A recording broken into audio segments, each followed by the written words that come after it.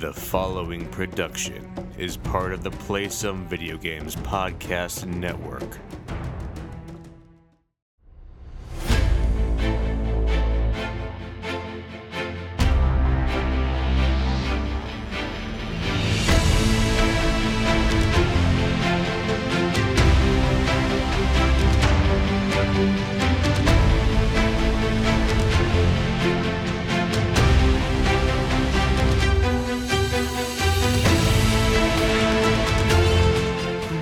Boarders, and welcome to Board with Video Games, the gaming podcast that strives for the right balance of coverage for games you play on your table and on your television. We're a proud member of the PSVG Podcast Network and thrilled to be part of the Dice Tower Network as well. I'm one of your hosts, Kyle Hyman, and joining me on this co-op adventure, the guy who's going to crush 2022, Josh Barboni. How are you doing this evening? I think you misspelled it. The guy who's going to get crushed by 2022? No, Josh. No? You were gonna own 2022. Okay. It's gonna be the year of Josh Barboni this year. I can feel it. That's very optimistic of you. Lately, 2021 has been the Millhouse of years for me. Well, luckily that year is now in the past. We don't need to worry about that. But Josh, it's been a couple weeks since we've talked to one another, like really other than, a few messages through Discord. So, let's catch up, Josh. How are the holidays? What'd you do? How'd things go? Yeah, I don't remember them. It seems like they were so long ago. How were the holidays? I would say they were good overall, would be the best way to put it. I did get sick. So that was fun, but it wasn't COVID, so that's good. Now, just a regular run-of-the-mill sickness. I guess it happens when... It feels weird to say when you see people that you don't normally see, but everyone we saw was the people that were just stuck in our circle with anyways. So I didn't see a lot of people.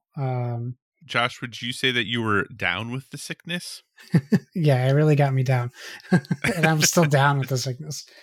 A lot of sleepless nights recently. I don't know what that is to contribute to, but yeah, I think overall good. It was a pretty fun Christmas. We really went over the top for my son, which I'm like, we can't do this next year. We did too much. Gotcha. So we spoiled him a little too much, but it was still really nice to see. He's 4, so it's a big difference in holidays and like grasping the concept. So right, he got this, he actually got to see quote unquote Santa this year, and nice. We get to threaten him with Santa's watching kind of stuff, which is always fun. But yeah, overall, it's my favorite time of the year, like Thanksgiving to Christmas. Yeah. So it was nice for what it was. Obviously, it could have been better under different circumstances, but we got to take what we have and run with that. How about you? How was your couple week break and your holidays? Overall, pretty good. Had some family in. Actually went disc golfing a couple times. My brother-in-law is a big disc golfer, so last time I disc golfed was the last time he came up, which was 2 or 3 Christmases ago.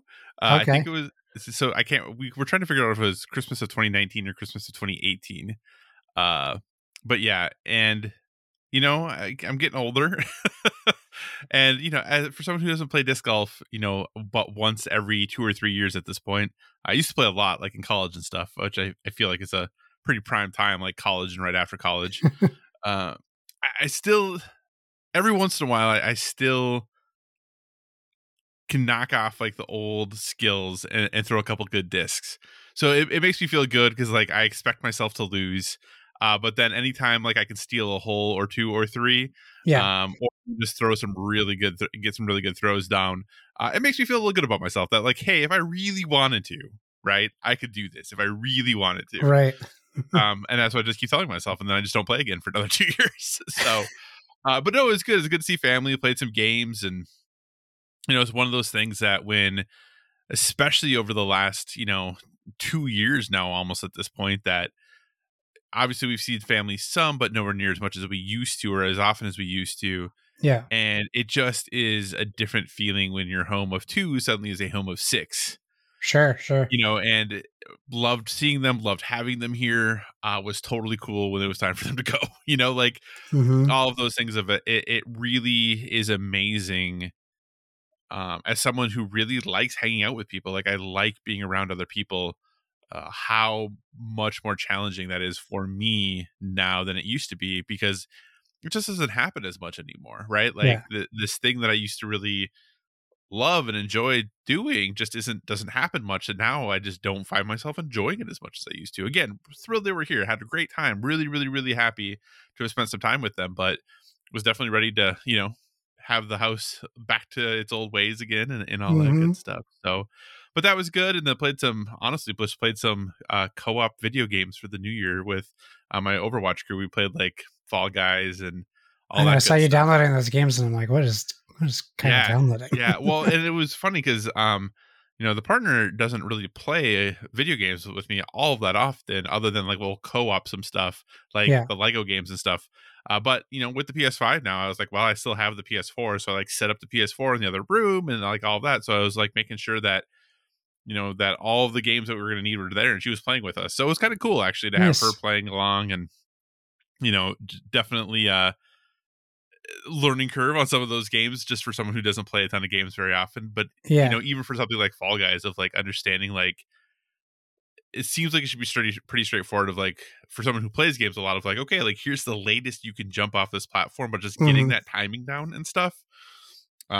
So yeah, and as I haven't played Fall Guys in forever, there's way more options of Fall Guys now. My goodness. Yeah, you can do like team games only and like all this stuff. So like if you're nice, you advance like as a group, like either you all advance or none of you advance. So yeah, so it's kind of fun, but it is a lot of pressure. But overall, the holidays were good. I've been off, from work for basically 2 weeks at this point. And when we're recording, I have to go back to work tomorrow. So that'll be fun. We'll see how that goes. But my sleep schedule has maybe not, been maintained. But hey, you know what? We're in 2022. Fresh starts for all things, all that good stuff. Sure. Before we jump into, the show regular, Josh, since we are now in 2022, you have to ask the question. Oh. Any New Year's resolutions for you, Josh? No, I'm too old for New Year's resolutions. Or I just don't care to do them. Yeah. If I want to better my life, I will do it because I want to, not because of a date. That is, I guess what I'll say. That is some sound reasoning there as well. I also have no New Year's resolutions, which I'm glad for, because if I did, then I'd feel real silly after what you just said. But yeah, I was totally trying to nag on everybody who has them. Yeah. But luckily I have none. So, but if you do have some listeners, that's what helps you be motivated. That's okay. That's totally cool. Yeah. Don't listen. People don't listen to half of what I say anyways. So, all right, well, we're going to jump into the show proper here, because we have a lot of stuff to talk about, especially a lot of games we've been playing with some time over the break. So thanks so much for joining us this week, everyone. As always, if you have any feedback, questions, or suggested topics, hit us up at BoardWithVG on Twitter, or check out all the awesome stuff over on the Instagram, also BoardWithVG.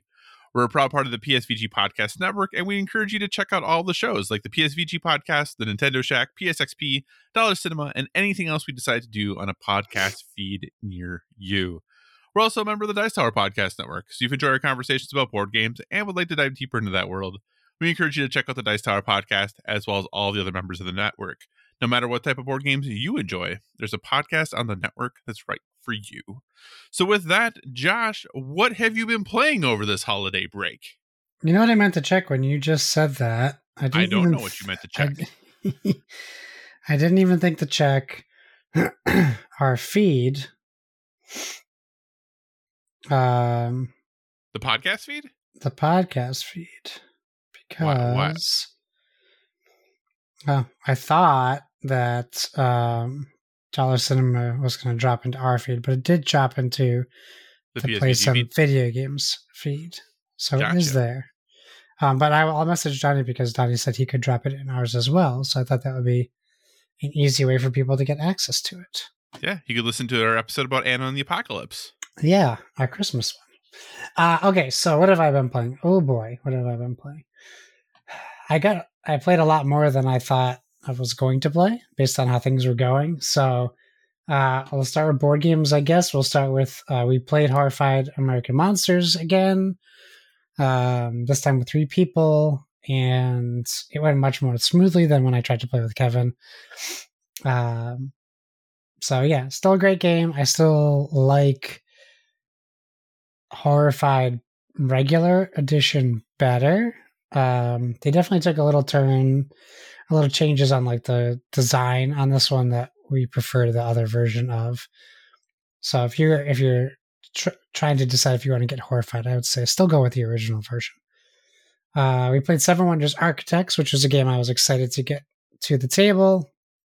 Actually, we were going to play the crew because we had 3 people, and the rule book is like super big for a small game. Oh, is it so really? We didn't even attempt to play it. Oh, interesting. You have to read that. You have to get through like 12 pages before you even get to the starting of the game. And we had limited time. So Seven Wonders Architects, actually, pretty quick game to play. And if you know Seven Wonders, you understand some core gameplay, but basically the whole game is the box is perfectly filled with game trays.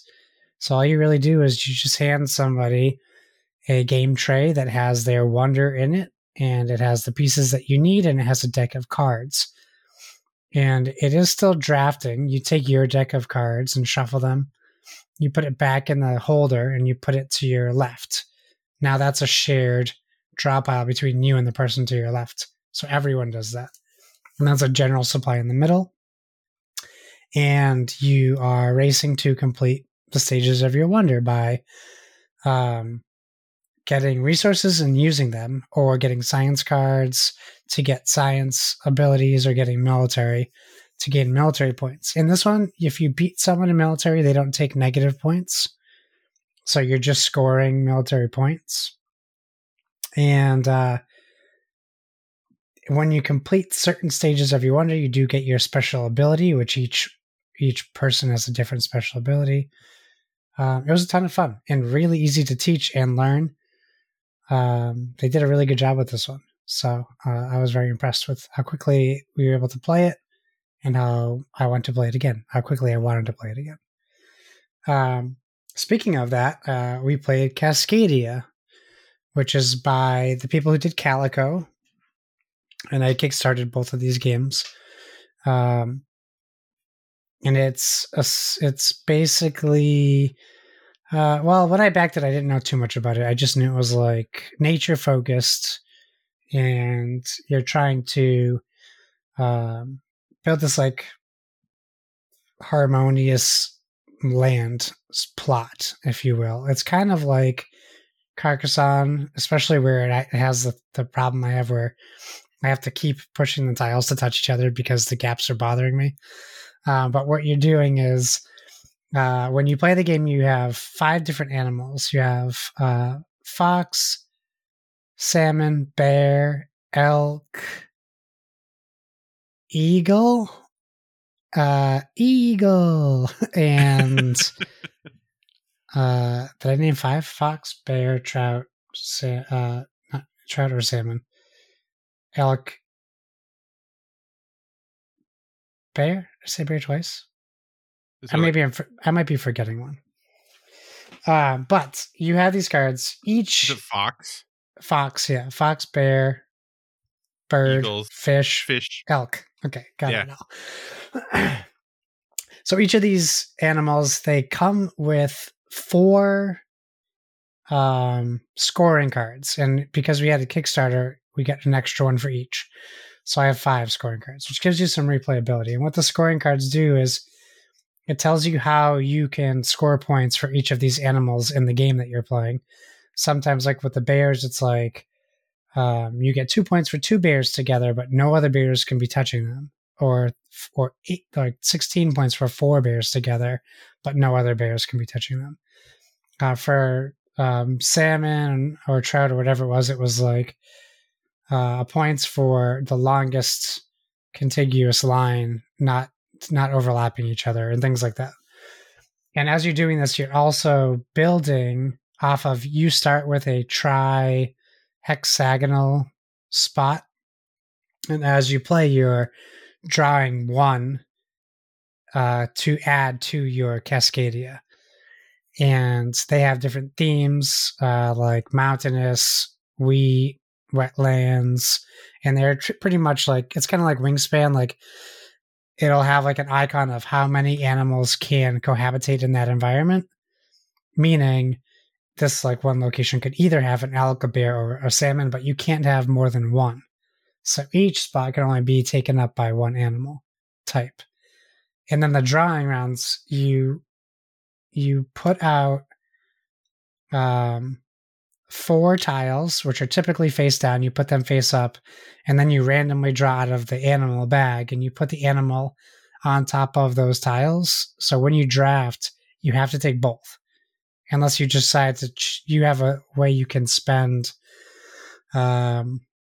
something nature. It's like a victory point essentially, but you can spend this token you get to take one instead of both, or redraw them and try to get a better animal. But if I just wanted to continue my mountainous regions, because you'll also get bonus points at the end for the longest contiguous like mountainous region, and you'll score for all the regions like that.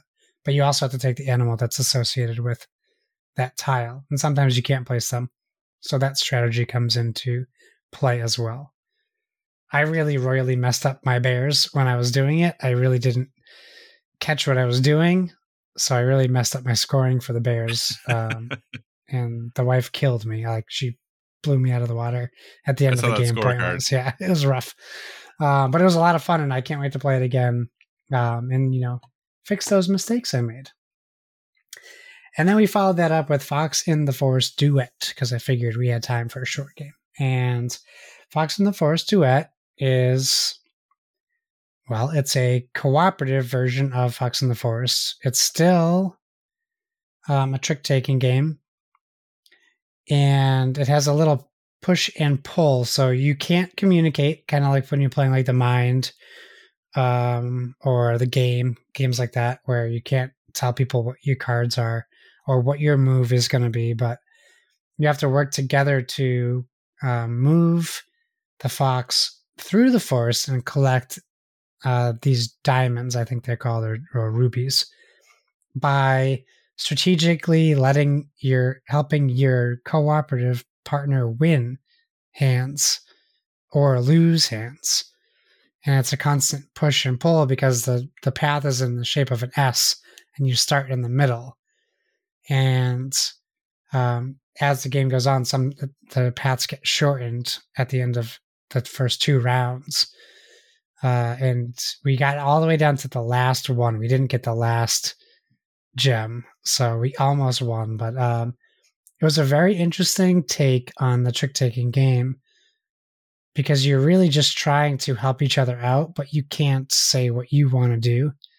So I thought it was pretty interesting, pretty unique gameplay. I mean, there's a few games, out there that are similar, but nothing that really does it quite the way that this game does it.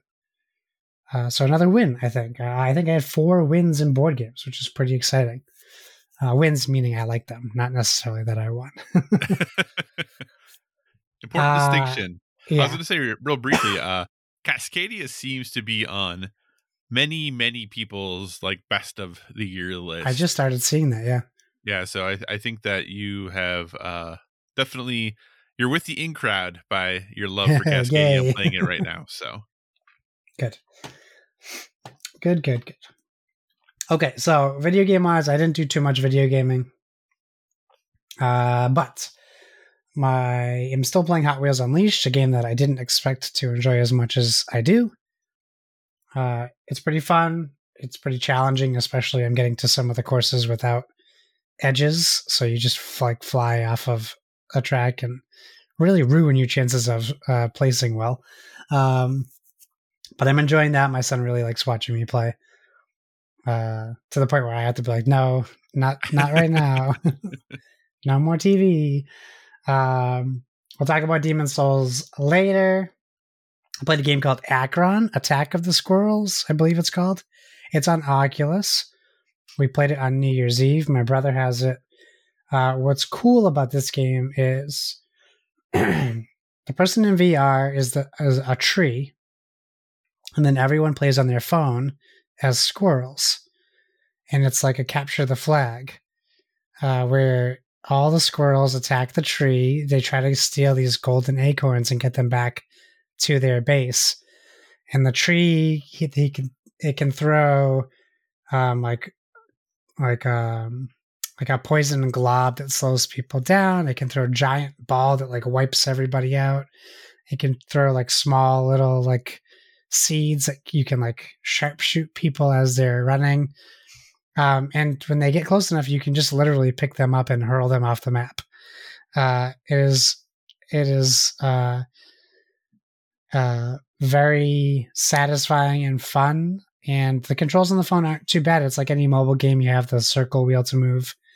And there's 3 or 4 different types of squirrels that have different abilities. One of them can do a giant shield. So it takes a few hits for it to get knocked through. The one I used was the one who can burrow in the dirt to cover up large points of the maps.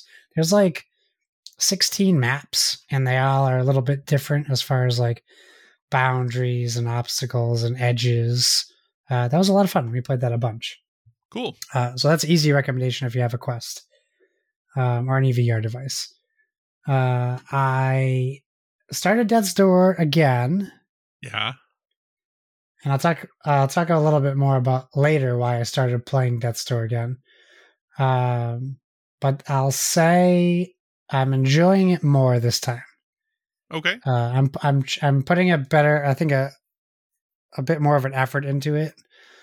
I still have some issues with pacing for me and frustration with enemies respawning, but I understand why that happens. Right. So I'm still having some frustrations with it, but I'm enjoying it more. So we'll see how much more I play it. But at least for my revisiting of it, I'm enjoying it. Awesome. And I started a new game. I don't know that it's new, but it's new to me. Called Gunfire Reborn. I don't know if you've heard of this. I'm not ringing a bell. But it's essentially Arcadegeddon, but a first-person shooter. You play as cuddly animals. You start as a cat. And you go through these dungeons and you find new weapons and new abilities and scrolls.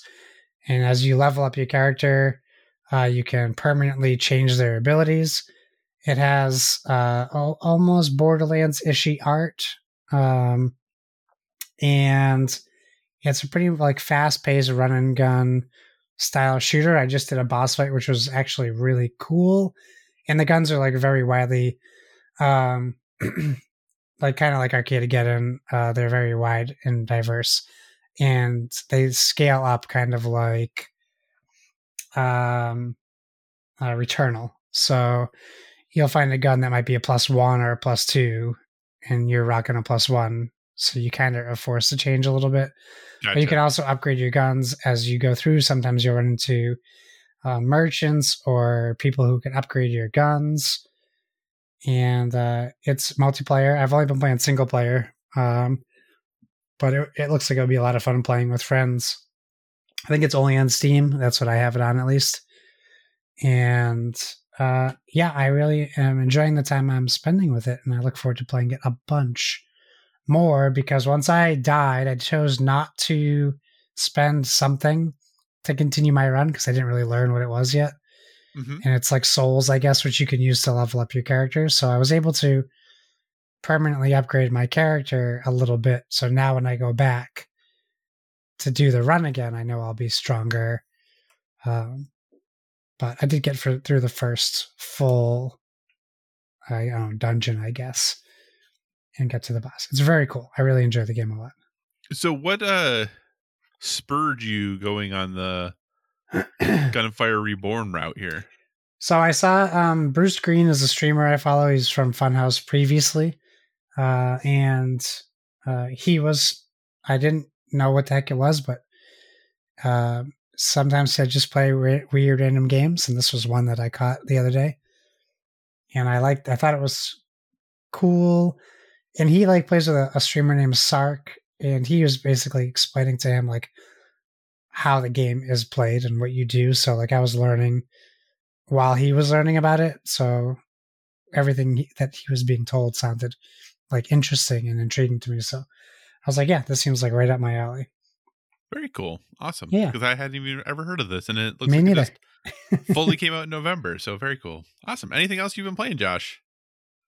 Oh, probably. I'm sure I'm forgetting a game. Oh, I started Resident Evil 4 on the VR, Quest VR. I chose to do normal movement, and I definitely did feel it. Like I was like, oh boy. Sure. And then I played a game that I think is probably what I imagine you explaining what Moss is to me, called Gentle Giant or Ghost Giant. Or Ghost Giant, yeah. Ghost Giant. I started playing that, and that was pretty charming and interesting, but I'll have to play some more of that. But yeah, that's about it. Gotcha. Awesome. Well, I also played quite a few games for board games, a lot of new ones, video games, finishing some stuff up. But from the board game perspective, the first game that was played was Formula D or Formula Day, depending on who you talk to. This is a racing game where you and your fellow combatants, car combatants, if you want to look at it that way, are racing around a track. And the reason we played it is a 2 to 10 player game. Not a lot of 2 to 10 player games out there. And we played it over the holiday when my family was here. And we were looking for something to play, and this was something we all could agree on. So then I was like, well, I guess I'll learn how to play this really quick because I had no idea how to play it. And what's kind of neat is that there are basic rules and advanced rules. We only played with the basic rules because when you get into the advanced rules, you pick like different drivers who have asymmetrical abilities and like all of this other stuff, and like damage that your car takes on gets specific to like, oh, tire damage or body damage or engine damage. Whereas the basic game is very much just that you have 18 damage points, and once you're out, your car blows up and you're out and you're good to go. My father-in-law is a big fan of playing games where people can lose. So this fit the bill. But basically all you're doing is you're kind of on your turn, you're rolling a dice and you're moving that many spaces as you go around this track. But there's important things you have to keep in mind. Like number one, you can shift gears, and as you shift up gears, you get dice that will move you further distances. The other thing to keep in mind, though, is that the tracks have corners on them, and there are markers at the start of the corner and at the end of the corner, and then an indicator as to how many times your car is required to stop, like end your turn within that corner. And if you don't do that, if it's like a corner that only requires one stop and you just blow through the corner, you just take damage for like however much you overshot it.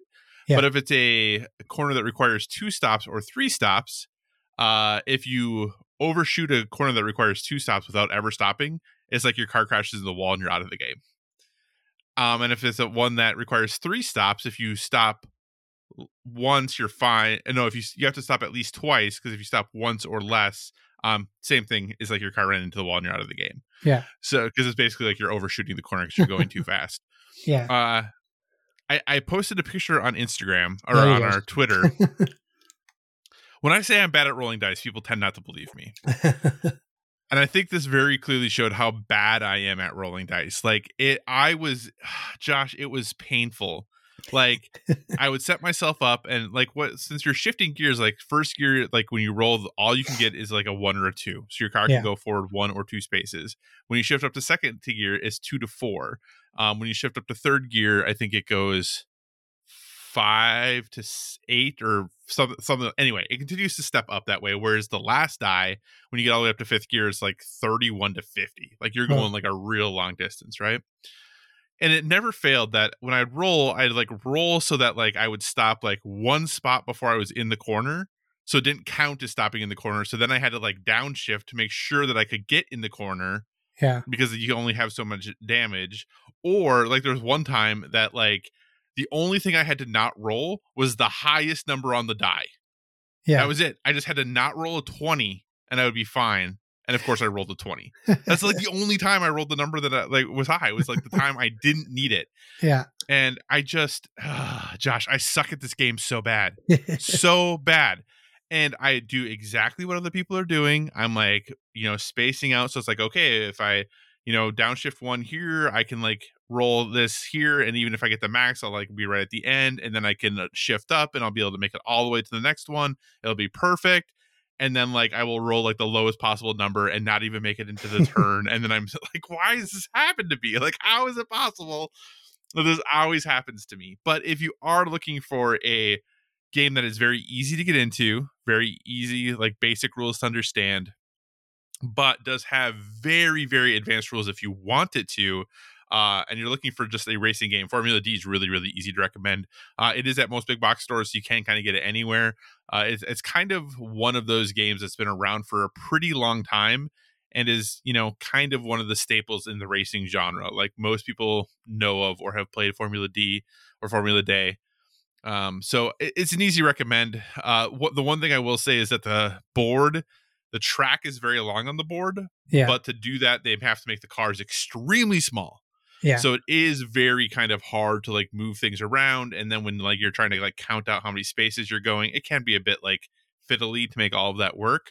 But overall, the rules are pretty straightforward. And yes, there's definitely strategy involved. If you get to the point of like trying to do a 2-lap race, then you have to think about pit stops and all that other good stuff. But if you're looking for a fun racing game, really easy to recommend. That's Formula D. Just be better at rolling dice than I am, because goodness gracious, it was rough. The next game we played then was Isle of Skye, From Chieftain to King. So this game came out a number of years ago, and won the Kennerspiel this year in 2016, if I recall. The easiest way to think of Isle of Skye is this game is basically Carcassonne 2.0 or Carcassonne on steroids, or however you kind of want to look at it. Yeah. Because ostensibly what you're doing is you start with a tile that is like your kingdom tile. It's like you have your castle there. And then what makes this kind of like the next step up, if you would, is that every player draws 3 tiles from the bag. You lay the 3 tiles in front, and then you set prices for those tiles, including one that you're going to return to the bag, and then is buying basically tiles from each other. So there's this bidding mechanic that goes with it, and then also the building of like, how do I, then also earn the points for building my city. So really it is just kind of Carcassonne with an extra step. A lot of the ways that you score points are really similar, of like completing areas. Depending, there are like multiple scoring options that happen every round. So you have a game board that has 5 scoring options. And then like in the first round, you only score A. In the second round, you only score B. But then in round 3, like you score like A and B. And then in round 3, you score like A, C, and D. So it like does really mix up like how the scoring works and what the things you can do. And there's like 15 different scoring tiles of like what they're looking for at the end of each round. So overall, like a really easy game to learn. Like I said, it's basically Carcassonne with a little bit of a bidding auction. So you do have to kind of keep in mind what your money is. You do have to think about what the ways you actually can earn points in the game are, since those change every time you play. But then it's also just kind of like building your map and figuring out what's out there and figuring out how you're going to manage your money, and the fact that if you set the price for something too high and nobody buys it, that you actually just lose that money. It's basically like you bought that tile for the 10 coins that you set the price at, or whatever it might be. So overall, I enjoyed it quite a bit. I do think that extra little step in there is nice, because it does. One of the hard things about Carcassonne is like you draw a tile and you just get what you get. Yeah. And then you're trying to kind of make things work. Whereas this, you can actually start to kind of formulate a plan. You can try to hedge your bets a little bit. You can just be like, hey, this tile is really good, but I don't want to deal with it, or I don't want someone else to have it, so I'm just going to return it to the bag. There are some nice ways that you can kind of mitigate the opportunities of others and amplify your opportunities through playing it. So if you like Carcassonne and you're looking for a step up, I think Isle of Skye is a really good option. If you're someone who maybe didn't like Carcassonne because you thought it was too random, too luck-based, this also might be a good fit for you. Just because, like I said, there's a lot of ways that you can kind of mitigate that risk or try to change things or sway things your direction. So that's Isle of Skye, From Chieftain to King. And then the last game played was My City. So My City is actually a legacy board game, and really it's just a city builder. There are 8 chapters within the game, and in every chapter there are 3 episodes. So it's 24 total plays of the game. And on the game and on your board, everyone has their own board. You have basically a grid of tiles, and then, like many other city builders, you have buildings that are the shapes of the different Tetraminos, or so you're thinking like Tetris pieces that you're putting together.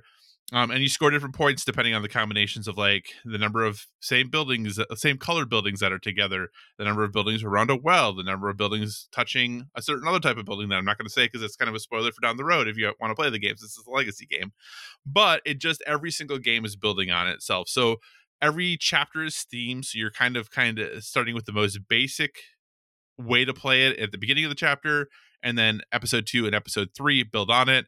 Then you go to chapter 2, which would start with episode 4 that introduces kind of a new mechanic, and you build on it and build on it. And so chapter 3, same thing, new mechanic, build on it, and kind of down the line. It's really straightforward. The games are very, very fast, 30 minutes per episode. Nice.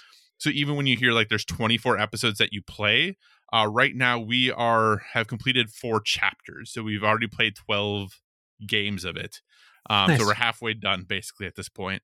But overall, I'm really liking it. Like I said, if you've never played a legacy game and they've seemed daunting, this game is very, very straightforward. Like I said, it literally is: you flip over a card, you find that building, you place it in your city. You flip over the next card, find that building, put it in your city. The complexity comes from just figuring out how are you going to arrange those to try to score the points or to try to accomplish the goals that are set out in each of the different episodes. So nice. Really easy to recommend, really affordable. It's $35, I think, is like the suggested retail of the game. So it's very affordable. 2 players. The component quality isn't great, to be totally honest, but for $35, I'm not sure that I can complain. Because like I said, there is a lot of game there, a lot of episodes that you can play. And then once it's done, they have on the back side of the board is the Eternal version. So you can just play the game over and over and over and over and over again if you want to. Nice. So it has both that legacy opportunity and just the Eternal opportunity. If you don't even want to play the legacy one, that's fine. But I would definitely recommend playing the legacy because so far it is really fun. I'm having a good time with it. I love legacy games, so this is a good fit there. Definitely the lightest legacy game I've ever played, but still really enjoying it. So that's My City. Like I said, a really good, fun, quick legacy game that I definitely recommend if you're looking at getting into it. So from a board game perspective, that's what I've been playing are those 3 games. From a video game perspective, really briefly, just more stuff that I've already talked about. I finished the campaign for Halo. It was fine. The story is totally fine. I know that if you maybe are super, super into Halo, you might really like it. I don't know. I obviously like played it all the way through and finished it. I think the credits in Halo are like the longest credits in the history of video games. My gosh, I felt like I was sitting there forever. Whereas my screen dimmed multiple times for me to like having my controller sitting there and like looking on my phone. So I always let the credits play through. But my screen like dimmed multiple times, so I had to like hit my controller to have it undim again. But yeah, like I said, if you like Halo, I think you're gonna have a good time with it. The gameplay is there. They're in the end, I don't know. A couple weapons still feel really clunky or not like super optimized. There's a couple weapons you're like, why would you ever use these? They're just not good. So definitely, I know they force you to sometimes because of ammo scarcity and things like that. But for the most part, especially with all the barrels that are laying around, like I think for the most part, you can kind of get through most of the game with the weapons you really like, especially by having those forward operating bases that you can just go back to and like spawn the weapons that you want if you really want to do that. Yeah. So yeah, it's good. I think it's worth a play. But it, from a story perspective, not something that I'm still really thinking about anymore. So yeah, I have continued to play Chicory, and I like Chicory even more the more I play it. A really charming, interesting, thoughtful game. Far deeper themes than what you would think by looking at just at the context of what the game is and the fact that you're just like this running around painting things. But so far really enjoying it. I think if you have the opportunity to play Chicory, I would encourage you to check it out. And it does really cool. It does continue to build on itself, adding new mechanics, adding new mechanisms that you're playing through, and different ways to interact with the world, which is really fun. So if you have the opportunity, like I said, I definitely would recommend Chicory. And then finally Demon's Souls, which we'll talk about when we get to our homework. So that's kind of what I have been playing on the video game front. Nice. So with that, Josh, let's transition to our topics of the show. What's your first topic this week? Okay, well, it's not a news week if we don't have something controversial going on in video games. For sure. So, speaking of Bruce Green, someone I watched stream, he was streaming a game called Ready or Not. which I didn't really know anything about either. And from what I could gather from him playing it was this really cool looking, pretty hard version of the SWAT game that we would know from old PC days, except, first person, more like Rainbow Six style, where you're like really tasked with rescuing hostages and not shooting unless you're shot at and things like that. So it seems really cool. So it's is it published by Void Interactive? It's confusing. It gets confusing here, but essentially it's coming from Void Interactive. This is a news story about how Void Interactive has lost its publisher for SWAT, the SWAT game Ready or Not, days after comments that suggested it would include a school shooting mission. So it came out on December 17th in early access. And it was partnered with Team 17, who you would know from Worms, among a lot of other games. Overcooked as well, yes. But the reason why this all came up was there was I think it was an AMA or just a question in general, and someone had asked if the game would include a school shooter level, and one of the game developers responded, quote, "You better believe it's gonna," unquote. So I guess this is going to be quick, and so is the other one. But essentially, I'll read what Team 17 said. First, they said Team 17, quote, "Team 17 Digital and Void Interactive have mutually agreed that Ready or Not will no longer be published by Team 17 Digital," unquote. Then they continue, "We wish the team at Void Interactive all the best for the future and the continued development of the game. We have no further comments on it at the moment." So the game is apparently just going to be self-published by Void Interactive at this point. And I think this has done a lot of good and a lot of bad for them at the same time, but I think at least the controversy has gotten more viewers, which means they're getting more money, which means they probably can comfortably self-publish. My question, I guess, to you is, what is this? Like, what stand do we take? Do we not take a stand? Do we care? Where's the country's sensitivity? And maybe not the country, but where's gaming sensitivity? And I'll tell you one of the things that I think about. We just had a terrible shooting incident not too long ago, and it didn't take the media 2 days to start blaming video games. Fallout 4 being one of them. Not necessarily a game you would associate with like what people would assume like Doom or Mortal Kombat would have been. Because he had quoted a line from Fallout 4, which was actually a quote from a real person in history that they re-implemented in the game. So I don't know. Answer my question if I asked it a better way. Does that make sense? What do you think about this? What do you think about having, to start, what do you think if this game had a school shooter level in it? Oh boy, that is a loaded question. Yes. Okay. So do I think that a video game can be made that has a school shooting level? Sure. That is something that any developer is allowed to do. I think the important thing to keep in mind too, that Void Interactive is based, I think, in New Zealand. Sure. So from a cultural context, a school shooting probably means something different there than it does. Yeah, they don't even have guns there. So that potentially could be a little bit different. Are they allowed to do it? Absolutely. Yeah. Is Team 17 then allowed to be like, yo, we don't want any part of this? 100%. So that's kind of like, are they allowed to do this? They absolutely are allowed to do this if they want to. If that's the direction they choose that they want to take, they're more than welcome to do so. Yeah. But Team 17 as a publisher, us as consumers are all allowed to be like, yo, not cool. I think I'm going to pass on your game. Yeah. you know, and for them, you know, for myself, the fact that they're like, yeah, we want to do this is kind of actually helpful to me, because now I know I will never play this game. Right. Because if I didn't know that was in there and then I bought the game and then that was in there, I probably would have been a little bit more frustrated about the situation. And it's kind of like, you know, go back to any controversial level in a video game, you know, in, was it Modern Warfare 2, the No Russia level, where they have you going through the airport, right? Like, these levels and teams pushing the boundaries has continued to exist, right? And I think as consumers, it's up to us to decide how we feel about those things.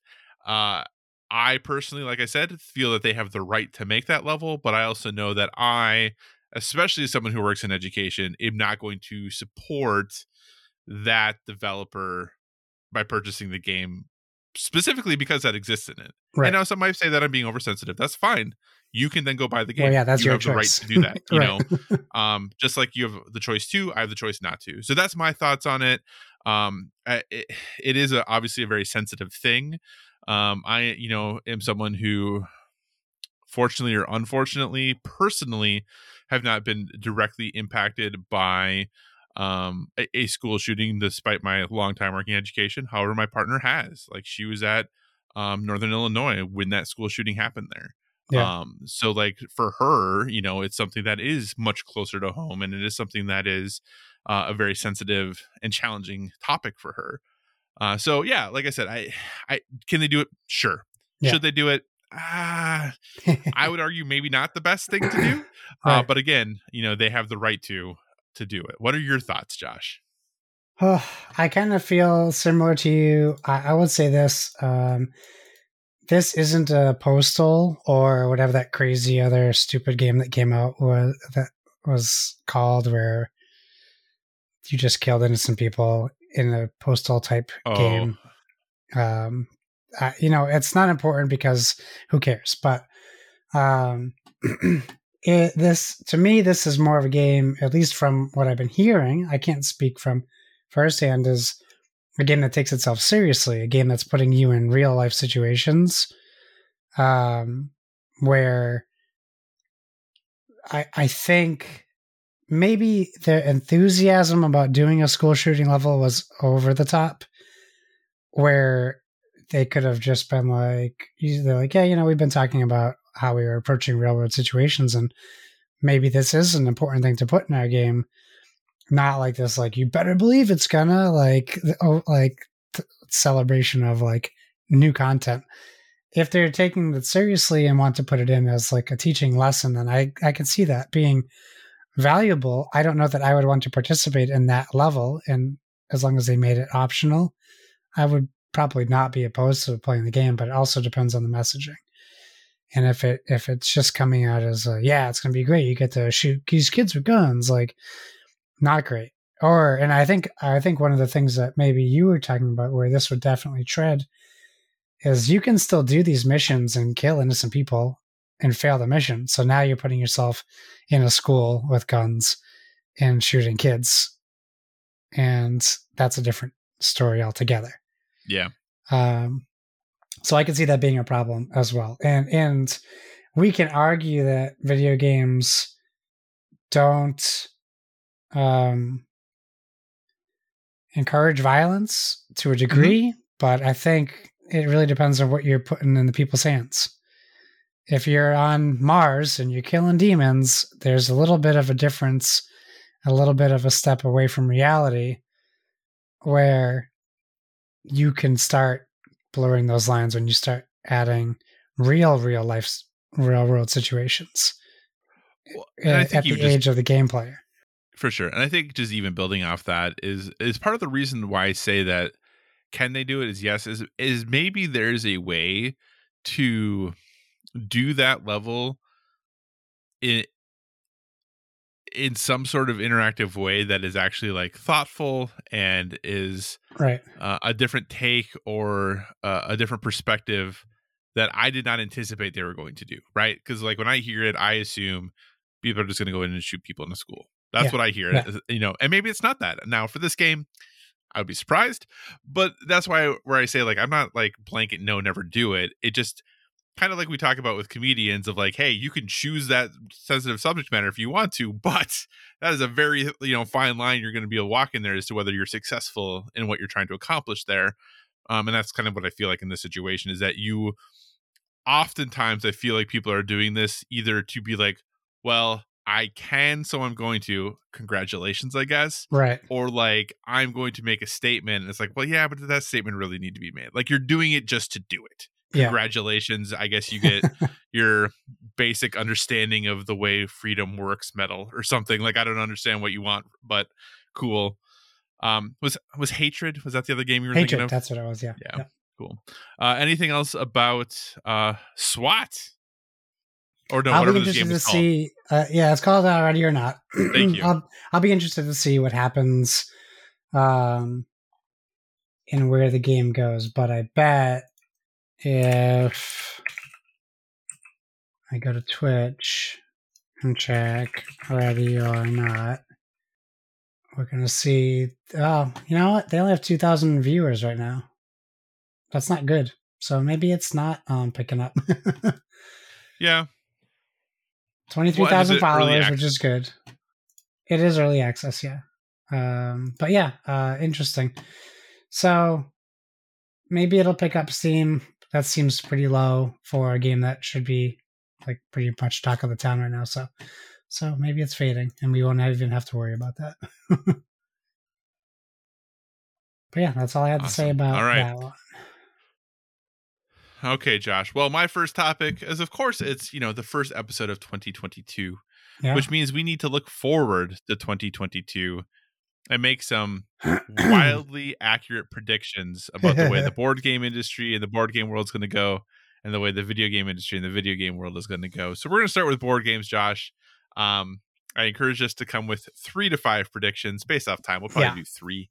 I listened to our show from last year and we nailed it perfectly. We got all of them completely right. I'm sure we did.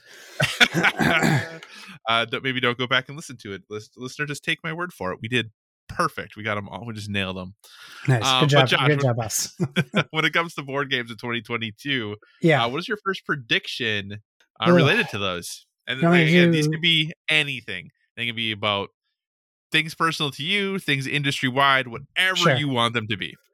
Want my wild swing first, or you want my reasonable swing first? Let's start reasonable and end wild, because that's a little more fun. We have something to look forward to then. Okay, I honestly think we're going to see a mass exodus to GameFound in February. With Kickstarter really tripling down now on NFTs. Now Kickstarter has said that they're almost at a negative carbon footprint for their new thing, for their NFTs. And then once you start digging deeper, you find out that they're offsetting it by saying that they're planting trees to offset the carbon footprint that they're leaving. So they're actually even being a little misleading about their wording on what they're doing.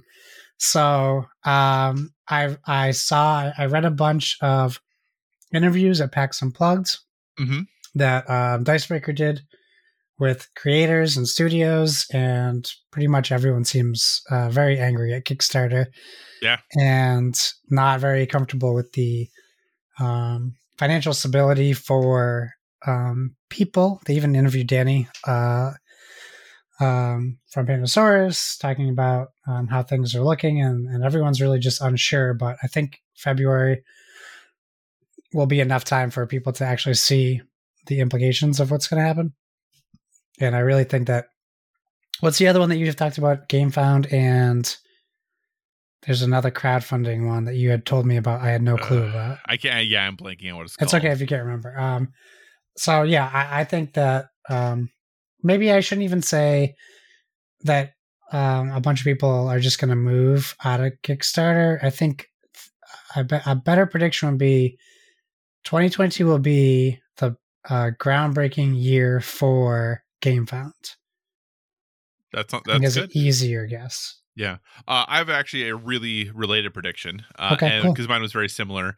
And mine just is that the use of Kickstarter is going to drastically decrease in favor of either other sites like GameFound, the fact that Hasbro has like their own site, or going back to a more traditional pre-order model, but doing it basically like a Kickstarter, but just on publishers' websites. Yeah. Yep. And what I think will rise up out of that is there will have to be something else then that aggregates you to those places, so that and maybe that'll become Board Game Geek. I don't know exactly what that will be, but I do think, like you said, it's very evident that a lot of people are really upset about the direction Kickstarter is going. And realistically, for Kickstarter, like, board games are the thing that make them the most money, and it's not even close. Like, not even close. So maybe some people will just be like, you know what? It is too complicated to move. We already know how to make Kickstarters work. So I think you will have some people who do that.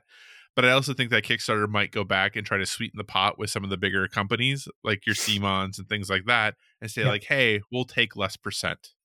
We'll let you keep more money if you stay with Kickstarter. And I could see that potentially happening. But I do think overall, the use of Kickstarter will decrease, and we will see an increase in GameFound, in website pre-orders, in whatever else it might be, to offset that. So that is my first prediction. Josh, what is your second prediction? We will, and this is a generic one, we will see a Metal Gear Solid board game in this year. Whether it's crowdfunding or a flat out release. I don't see this not being a thing, especially with how far along it came. And I can't imagine being Konami and seeing how much of an investment they made, even in just Emerson's game, right? That they don't try to get it out in some way, shape, or form. So even if Emerson's not involved, which I hope he is, even if it's that weird Psycho Mantis party game or whatever, I really think we'll see a Metal Gear Solid game, at least one, come out this year. Gotcha. Because my question was going to be whether it was going to be connected to Emerson or not. Yeah. And the answer, I guess, is either way. He didn't email me back, so I don't know when we're going to get him back on the show, but I'm assuming he was probably just busy. Yeah. He is a busy He's person. Busy guy. So awesome. My second prediction is, so obviously Asmodee got purchased by, oh my gosh, what is their name? Embracer Group. Thank you. Got purchased by Embracer. I think you are going to see potentially the purchase, but if not, the formalization of an agreement between another major video game publisher and a board game studio or studios. Yeah. So I don't know that there necessarily is going to be like a purchase. Potentially that could happen, but more likely there's going to be like a formal like partnership agreement, licensing agreement, something like that, where Xbox or PlayStation or Nintendo or whomever, Activision, whatever, is going to create some sort of formal agreement with Hasbro, maybe, probably is what I would lean towards, but hopefully somebody like, well, shoot, every studio I was just thinking of was owned by Asmodee. Yeah. But some major board renegade, someone like that, to work on board games for them. So I think that the number of video game related board games is not going to slow down. And I think someone is going to take the effort to structure that more formally. Yeah. All right, Josh. What is your third prediction? Well, it's similar to your prediction. My prediction is Asmodee buys Skybound or acquires them, because that would also give them the Walking Dead license. That would. And we haven't had a Walking Dead game in some time. Wait, now didn't? So Skybound is Kirkman and Invincible and all that. They have Skybound and Skybound Tabletop, which is where James Hudson works out of now, because they kind of acquired Druid City Games into Skybound. Unless I'm mistaken. No, that sounds right. That sounds right. I'm pretty sure. So I feel like they're acquirable. They've been doing a lot of good content, and that's another IP. And I believe Invincible would come with that too. That's another just like IP rich area, as we had at one point lots of Walking Dead games, and now we have none. So that's what I'm thinking. Especially with like Tidal Blades and how it's picking up some steam and people are excited about Tidal Blades 2, and they made an RPG system out of it. So I could see that totally happening, getting embraced by the group. Interesting. That's super. That's a really good one. Hmm. Dang it, Josh, that's a really good one. Oh, thanks. Okay. I could totally see that happening. I could 100%. I could see that happening. My final prediction, Josh, is that this is gonna. I have 20. I'm trying to think of the best way to phrase this because I have it written down, but it's written not well. 2022 is going to be seen as a down year for board games. Mm-hmm. Not necessarily like in the quality of board game, but in the number of board games that are released, in the number of dollars generated both from Kickstarter and any other, pre-order / backing site type thing. Like, yeah. I think we're going to see far less money generated from those things this year. And I think part of it has to do with the global shipping thing of that, like, we're now just, starting to get things that we were supposed to get like 9 months ago. And mostly purely from just because they couldn't get them shipped to us, not because there was like delays in manufacturing. Yeah. So I think partly because of that, but also partly because of the uncertainty with Kickstarter, because of the uncertainty with just the market, even though the market is continuing to do well, just the ability to be able to buy multiple $100 games, like, we're going to see less total revenue and less total stuff. I think it's going to be a down year overall, just because all of the different forces that are in play. Does that make sense? Sure. That does make sense. Yeah. So those are our predictions for board games. We'll, see how things progress through the year. I was going to make a really, like, and you did it about like Asmodee acquiring Skybound. I do wonder, like, is Asmodee going to continue to acquire, or will it just be the Embracer Group now that acquires? I think they still have to do it under Asmodee, so it that division fits in the universe. Like, not the universe. They fits into the marketing. Like, hey, Asmodee is still the biggest board game company. They're just owned by these people. True. Cool. All right, Josh, then what is your second topic this week? Okay. Well, I have this as a topic because we had someone in our Discord ask questions about deck builders, and this was a game that Kyle brought up that I might want to give a second chance, and that maybe other people might want to give a first or second chance to.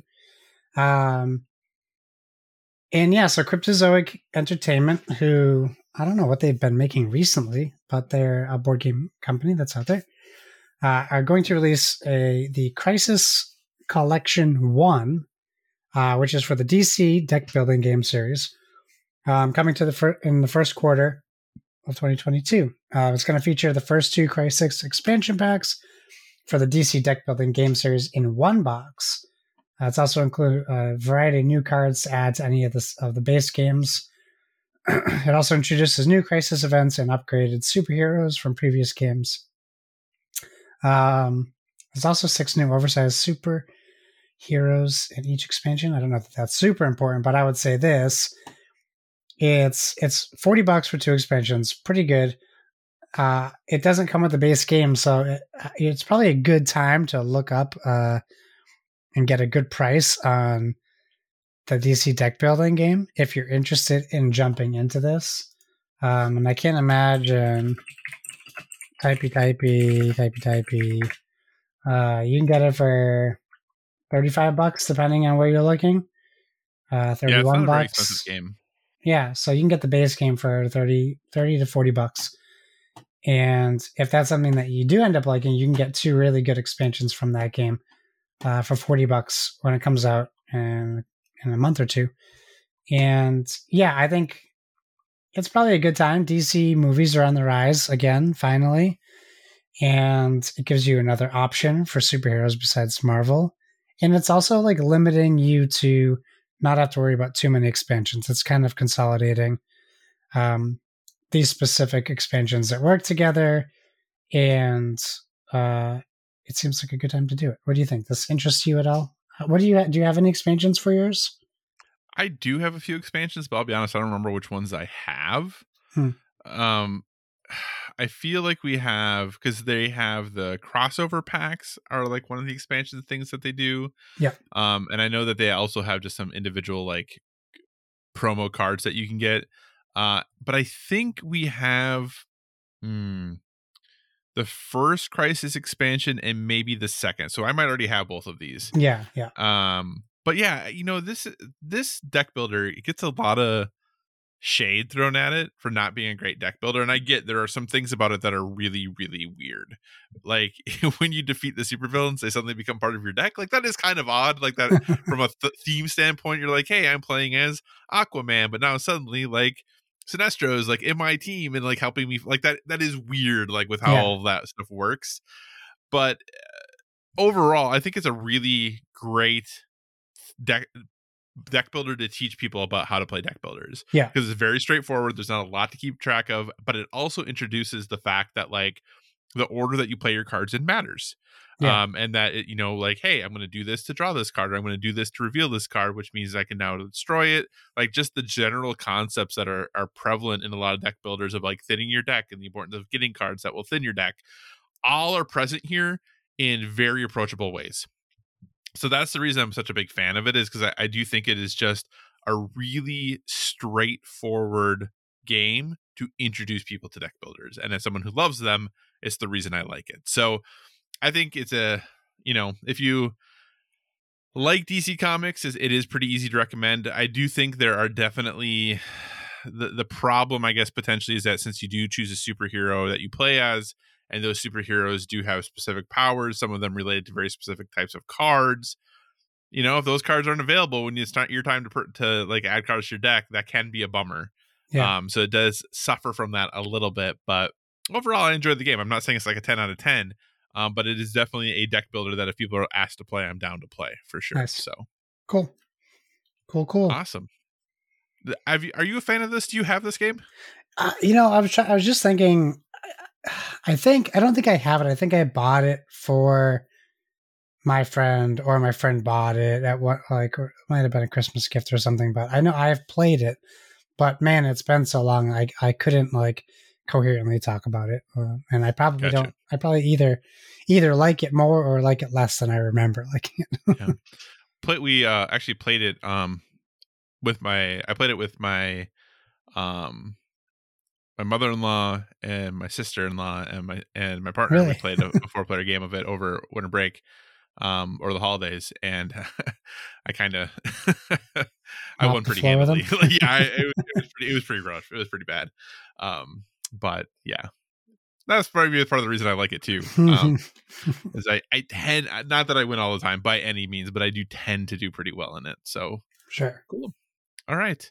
Well, with that, Josh, my second topic is obviously we covered board games and everything, are kind of our general predictions about those. So let's move on to the video game world and our general predictions for video games. So Josh, what is your first prediction related to video games for 2022? All right. I have my big swing is the first one, and it's actually a mix of both.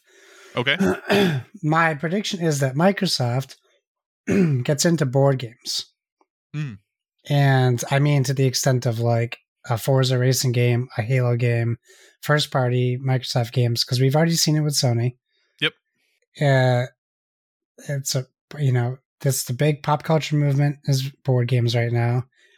They haven't really dipped their toe in it at all. I don't count Halo Risk or Monopoly, which both came out like 15 years ago, as that. But I think that it's really prime for them to give someone else control over that and have like a good studio do either a crowdfunded game or just a big old Microsoft budgeted game. But I think it's time we see a Halo board game.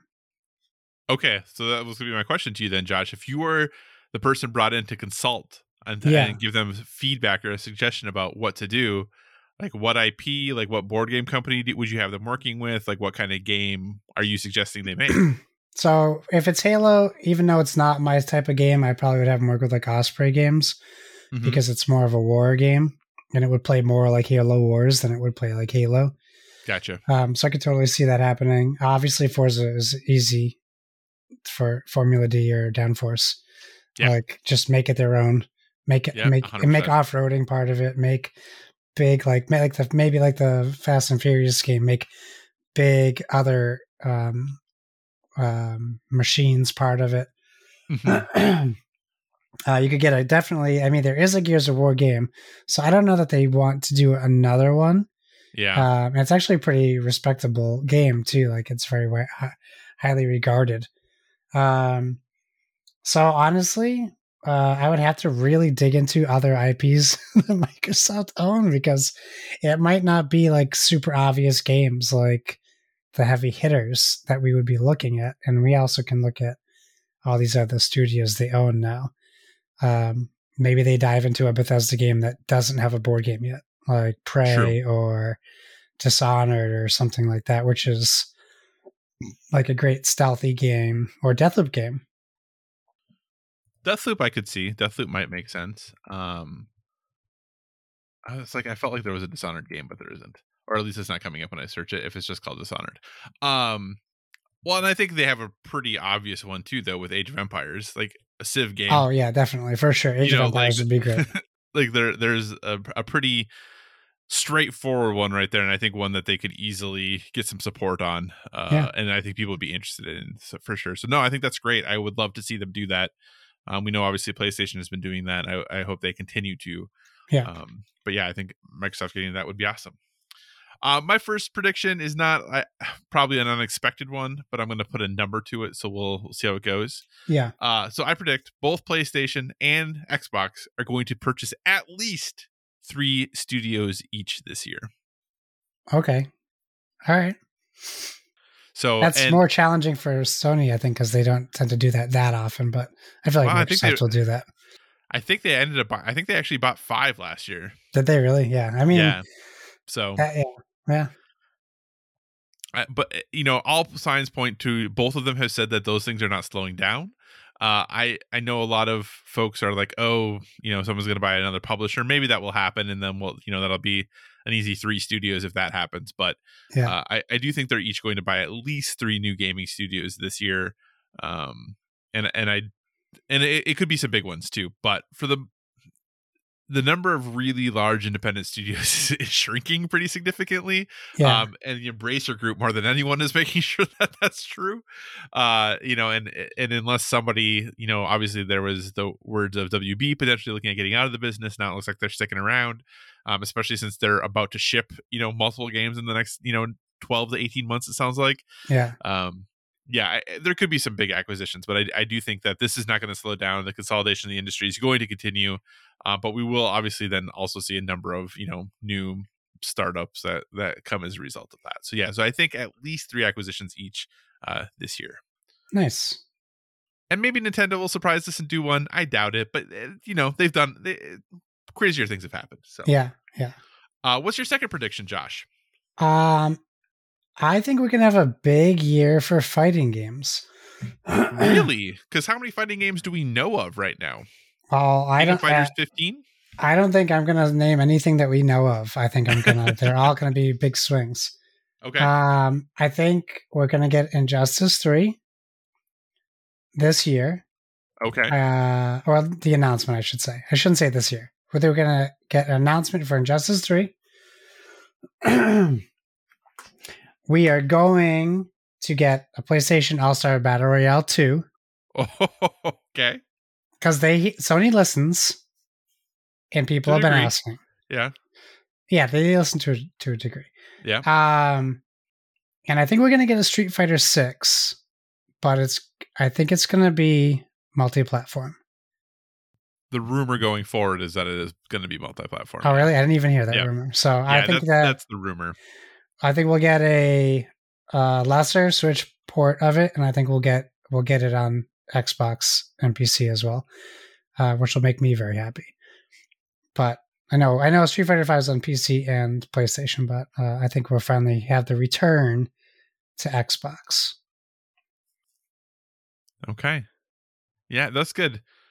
I want to be good at fighting games. I'm just not good at them. That's okay. I'm not even good at them. I just enjoy them. Well, you're way better than me, so that must mean I'm absolute trash. Wow. Then if you're not good at them. I'm not competitive. Like I couldn't go in a Street Fighter lobby. I wouldn't do very well. I might do okay. I wouldn't do very well. So, okay, if you think it, like, would you say that you're above or below average, though? I'm probably above average. Okay. And But I am not definitely much. below average. I am definitely below average when it comes to I don't think fighting by much. When I was playing Mortal Kombat 11 weekly, I was Mhm. above average. When I played Kevin on Extra Life, I was average. Okay. Oh boy. All right. My second prediction, Josh. And this one kind of, I don't know if this is good or bad, if this is going to come true. We'll have to wait and see, obviously, but I think the generally acclaimed game of the year for 2022 Yeah. is a game we do not know about yet. Okay. So there is something that is going to be announced and released this year. It won't be that- Elden Ring or Horizon Forbidden West. God of War. That's what I'm saying. I think Really? there's something else out there. Okay. But that even means then if, the next Zelda releases the sequel to Breath of the Wild that doesn't have a name yet, like that won't be it either. I know this is a stretch and there's a lot of great games that we know about. Yeah. But I think that more because of how many delays we've seen, there are more studios that are not saying what they're doing. Yeah. And that they're just going to be like, hey, here's our thing. And when I'm saying not announced, I'm saying that not formally announced. Like maybe there's been a rumor about it, Sure. but it is not something that like we know. Oh shoot! Now I'm not going to remember what the name of it is. Redland. What's the name of the next arcade game? Red something. Oh, I don't know. It was out an Xbox show. Redfall. The vampire one? Yeah. Redfall. Yeah, Redfall. Like that one technically announced. Like we know that like that we know, but like, technically like whatever Cory Barlog is working on at Sony, like we don't know what that game is. Right. So we know he's working on something, but we don't know what that game is. So that wouldn't count. But yeah, that means Starfield's not going to win it. That means that God of War is not going to win it. None of Elden Ring, none of those are going to win. It's going to be something else that we don't know about yet. Game of the year 2022. Mostly it's going to win the most of them. Not the Game Awards. You just mean in general or Game of the Year. Yeah, kind of like, it's a little tough with like last year because I don't know that there was like a universally acclaimed one. But like the year before, like The Last of Us 2 or Hades, like either one, like generally like, something like that. Or God of War, Red Dead 2, the year those, like generally most people would say like one of those was the game of the year. Sure. I think it's going to be something like that. Cool. What's your third prediction, Josh? Okay, my third prediction is whatever Nintendo's doing around E3, so June, whatever that Nintendo Direct is, that is when we'll get a title for Breath of the Wild 2 and a release date of March 2023. 2023, eh? To coincide with the Switch Pro. Is that when you think that's coming too? It kind of has to, right? It has to come out at the same time as Breath of the Wild 2. Do you think that Breath of the Wild 2 they're specifically like going to use to push the new Switch, or is it like could it have come out sooner but they're waiting on it, or what do you think that relationship is? And this isn't part of the prediction, just what do you think? I just really feel like this game they want it to look as good and play as good as it can, and they can't do that on the current Switch hardware. Not a knock on the Switch hardware, just a fact, I think.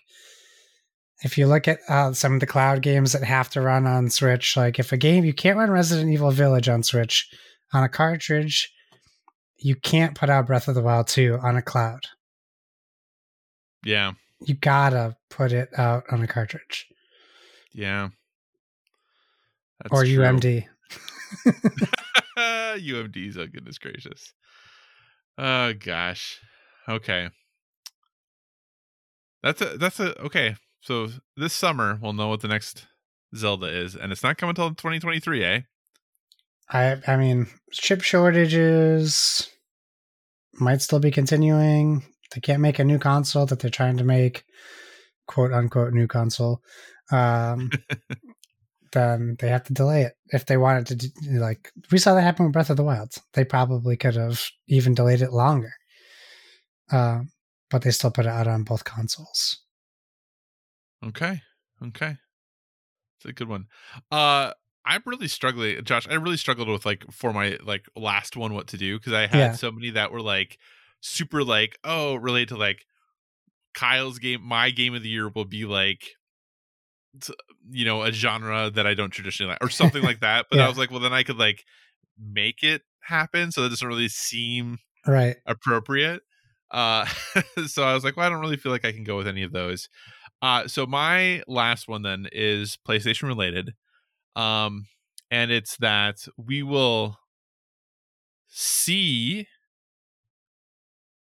PSVR 2 early this year, and it will release holiday this year. Okay. Even though I really don't feel like it's going to, but I really don't feel like it's going to, but that is the so otherwise what fun is it if I'm I really don't think it's coming until 2023. It's not so much fun then. I don't know what the cost is going to be. I'm not going to guess. I think it's going to be $400. I think it's going to be $399. Yeah.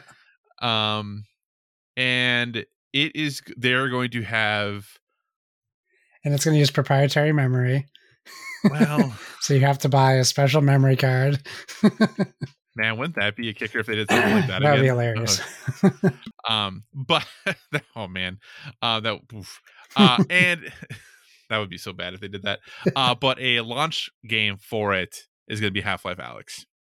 Oh, really? That's the big swing of the swings. That's the big swing of the swing. Yeah. I don't know. I genuinely feel like this maybe isn't coming until 2023, but I do think that it's going to count.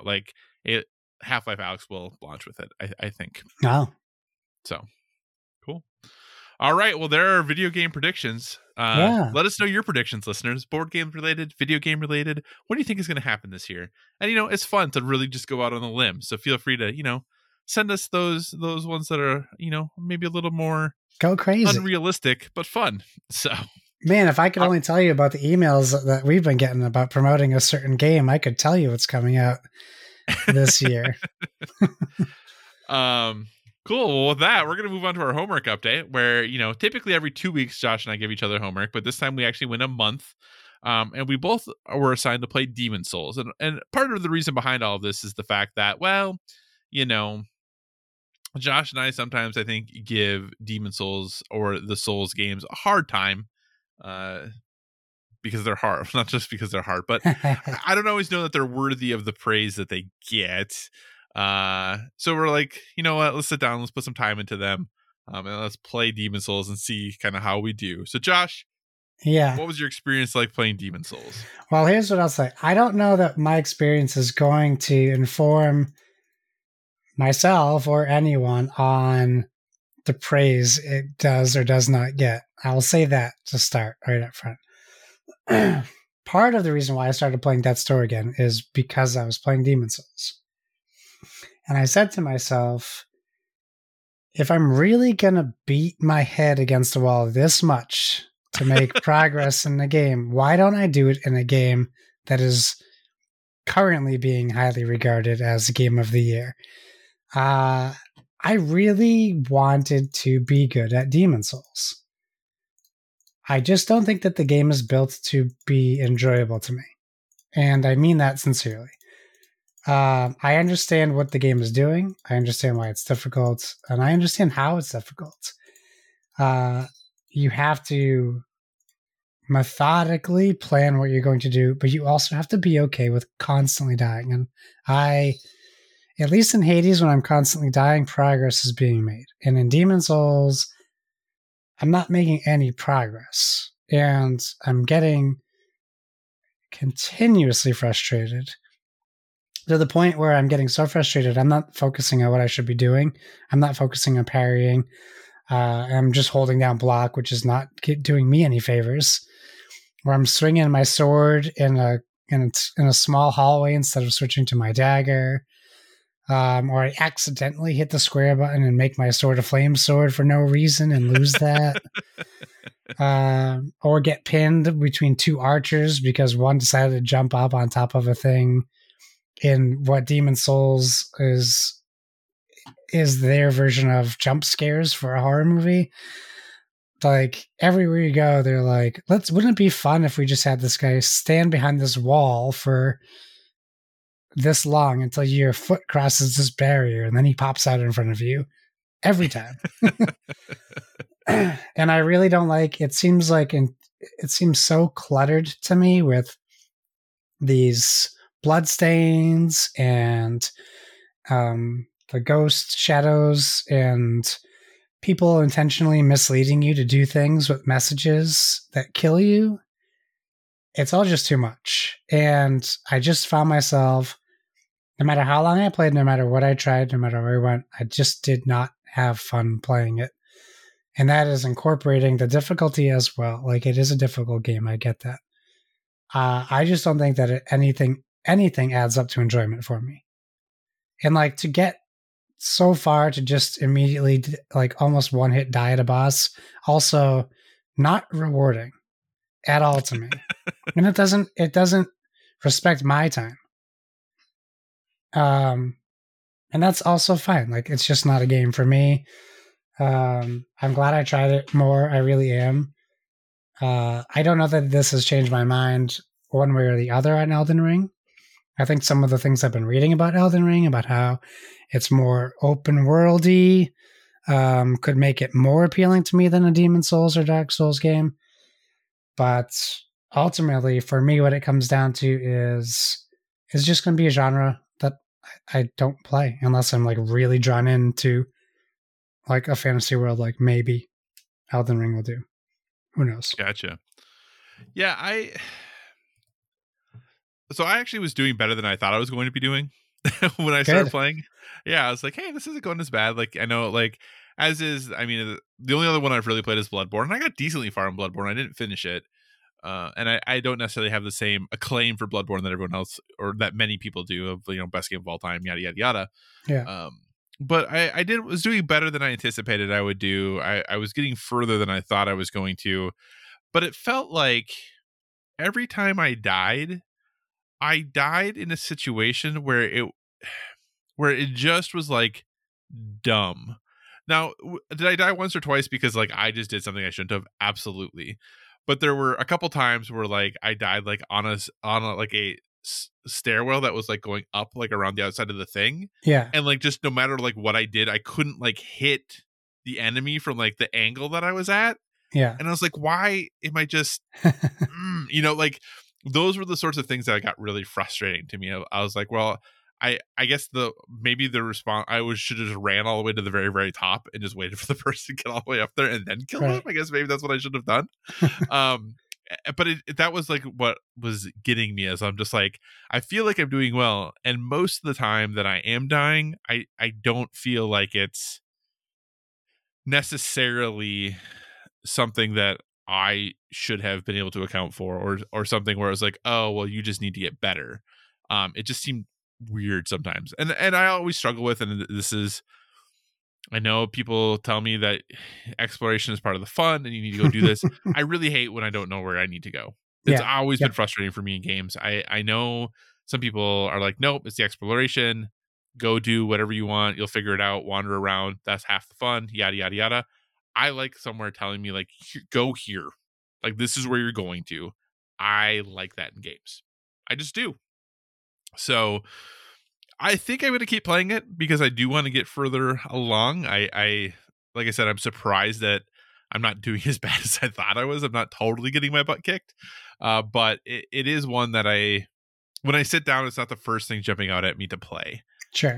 It is something that I have to decide that, no, I'm in the mood for this. I guess we'll go ahead and do this right now. So yeah. So, hey, look, we both played it. I think honestly, this soured me for Elden Ring. Yeah. I don't know that I was super high on Elden Ring, but when I think about the things coming out around Elden Ring, unless something changes, the things coming out around Elden Ring, I am still more interested in playing than Elden Ring itself. I agree with you on that. So, but if, listener, you're excited about Elden Ring, that's awesome. Please still be excited about it. I was listening to a podcast earlier today, and they were talking about how, like, you know, based off the network tests and stuff that were happening with Elden Ring, that if all those things like hold to be true, and from what they've seen, that like Elden Ring, is going to easily be the best Souls-like and potentially like the best video game of all time. Oh, I was just like, oh man. Yeah. But good for them. if you like those games, more power to you. More power to you. And that's the thing. It's like, it's not like I don't like hard games. Like I love Returnal. It's just way more fun to play to me. Yeah. So. And we together collectively, we don't like the best game of all time. So this would make sense for it to be the second one. Did you see that Breath of the Wild was IGN's best game of all time? Yeah. Game of the century or year or they just released ultimate game of all time. They released their 100 best games of all time, and Breath of the Wild is number one. And I don't know, just we like different things in games than other people, and that's okay. That's why games are so fun and so exciting. Josh, that means it's time to assign each other new homework, which we haven't had to do in a month. What is your homework for me, sir, as we roll into 2022 with at least for me, no new games I'm purchasing at least till February. So what is my homework for you? What a if you don't know it, I can give you my homework for you. Okay, give me my homework. Okay. First though, you have to answer a question for me. Yeah, I always do. Did you previously play Firewatch?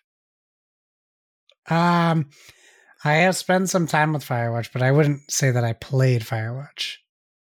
What does you've spent some time with Firewatch mean? I gave it a shot, but I think it was like one of those, it was on Game Pass and I played it for 7 minutes and I was like, no, kind of thing. Like I played it, but not like enough to render a judgment. But you have played it. I have played at least 10 minutes of it. Well, I'm going to do it anyway. So you have to play Firewatch. That is your you don't have to finish it. It is a pretty short game. You definitely don't have to finish it, but what's it on? It's on Game Pass. Okay, it's still on Game Pass. Okay. I think it just came to Game Pass. Unless it was on previously, that's awesome, but it's back again for sure then. So, yeah, it is on Game Pass though. So, Gotcha. And like I said, maybe it was before, but it is there now again. Okay. Well, we could I could ask you to play Paw Patrol. That'd be funny. That's actually what I was going to do, but I was like, nah. I've already played it. Yeah, I assumed that you probably had. That was what I was actually. Just according to How Long to Beat, Firewatch is 4 hours. Really? Yep. Okay. Well, we'll see. We'll see about that. Okay. You need to play Boyfriend's Dungeon. All right. On Game Pass. Because I'm curious. I played it a little bit, so I'm curious what your thoughts are going to be. I'm actually looking forward to it. That was on my. I did want to play that, and I just haven't gotten around to it yet. So okay, cool. Perfect. Awesome. Well, with that, we're going to move towards wrapping up the show. So we're going to give you our recommendations for a well-rounded life. Obviously, we're a gaming podcast, but we want to give you one other thing we're currently into that is helping us live that balanced life. Josh, what is your recommendation this week? Well, I was hoping to get around. Excuse me, to get to watching the new James Bond, which I do have. I just haven't been able to watch it yet. So. Maybe that will be a recommendation in the future. So I have like a pretty easy, light recommendation. It is very reliant on you watching and enjoying the Harry Potter movies. But Return to Hogwarts, the special, is on HBO Max now. And it's just a cool...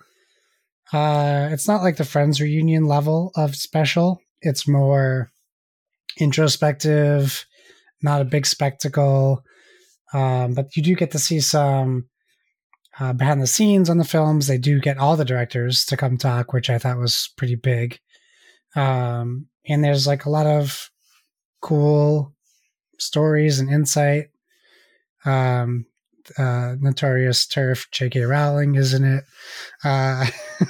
Though only archival footage. Yeah. Ash's like, my wife was like, why did they put that date on there? I was like, probably to avoid controversy. Yes.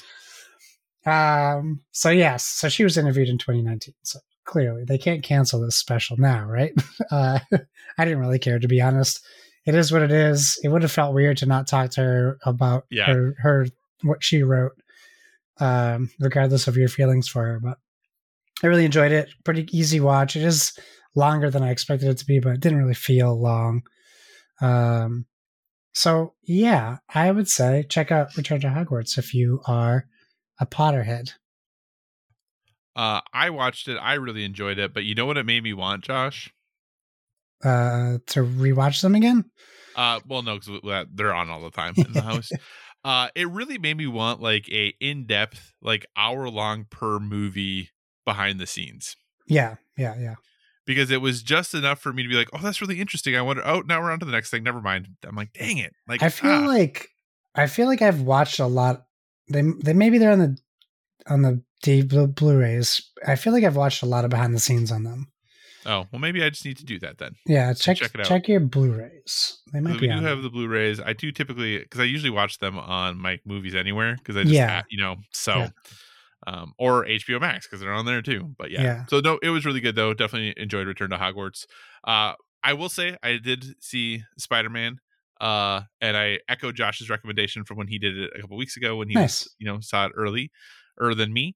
So definitely go see that if you have a chance and you feel safe doing so and can do so safely. But my recommendation, I'm a little behind on this. I had been meaning to watch it for a long time. I finally got around to it, and that is Succession on HBO Max. This show is gosh darn brilliant. Like, I really love crunchy dramas where it's people just talking to each other and backstabbing each other and the politics of life. And my gosh, this shows that in spades over and over and over again. I don't know that there's a character that is likable on the entire show, which usually is a challenge for me. But not really with this show. For some reason, it totally works. And I'm like, you're all horrible people. But I think bad things are going to probably happen to you in the show. So let's see what bad things happen, about you being the way you are. And then let's see how you get out of them, because you're rich. So you'll get out of it somehow. So yeah, it is a really interesting take in that, typically shows really try to like redeem characters. So like, oh, like this character's not nice or not great, but like, look, here's how they're kind of good. This show isn't that concerned with that. Like, you might sometimes feel like a small amount of empathy for a character, but it's very short-lived.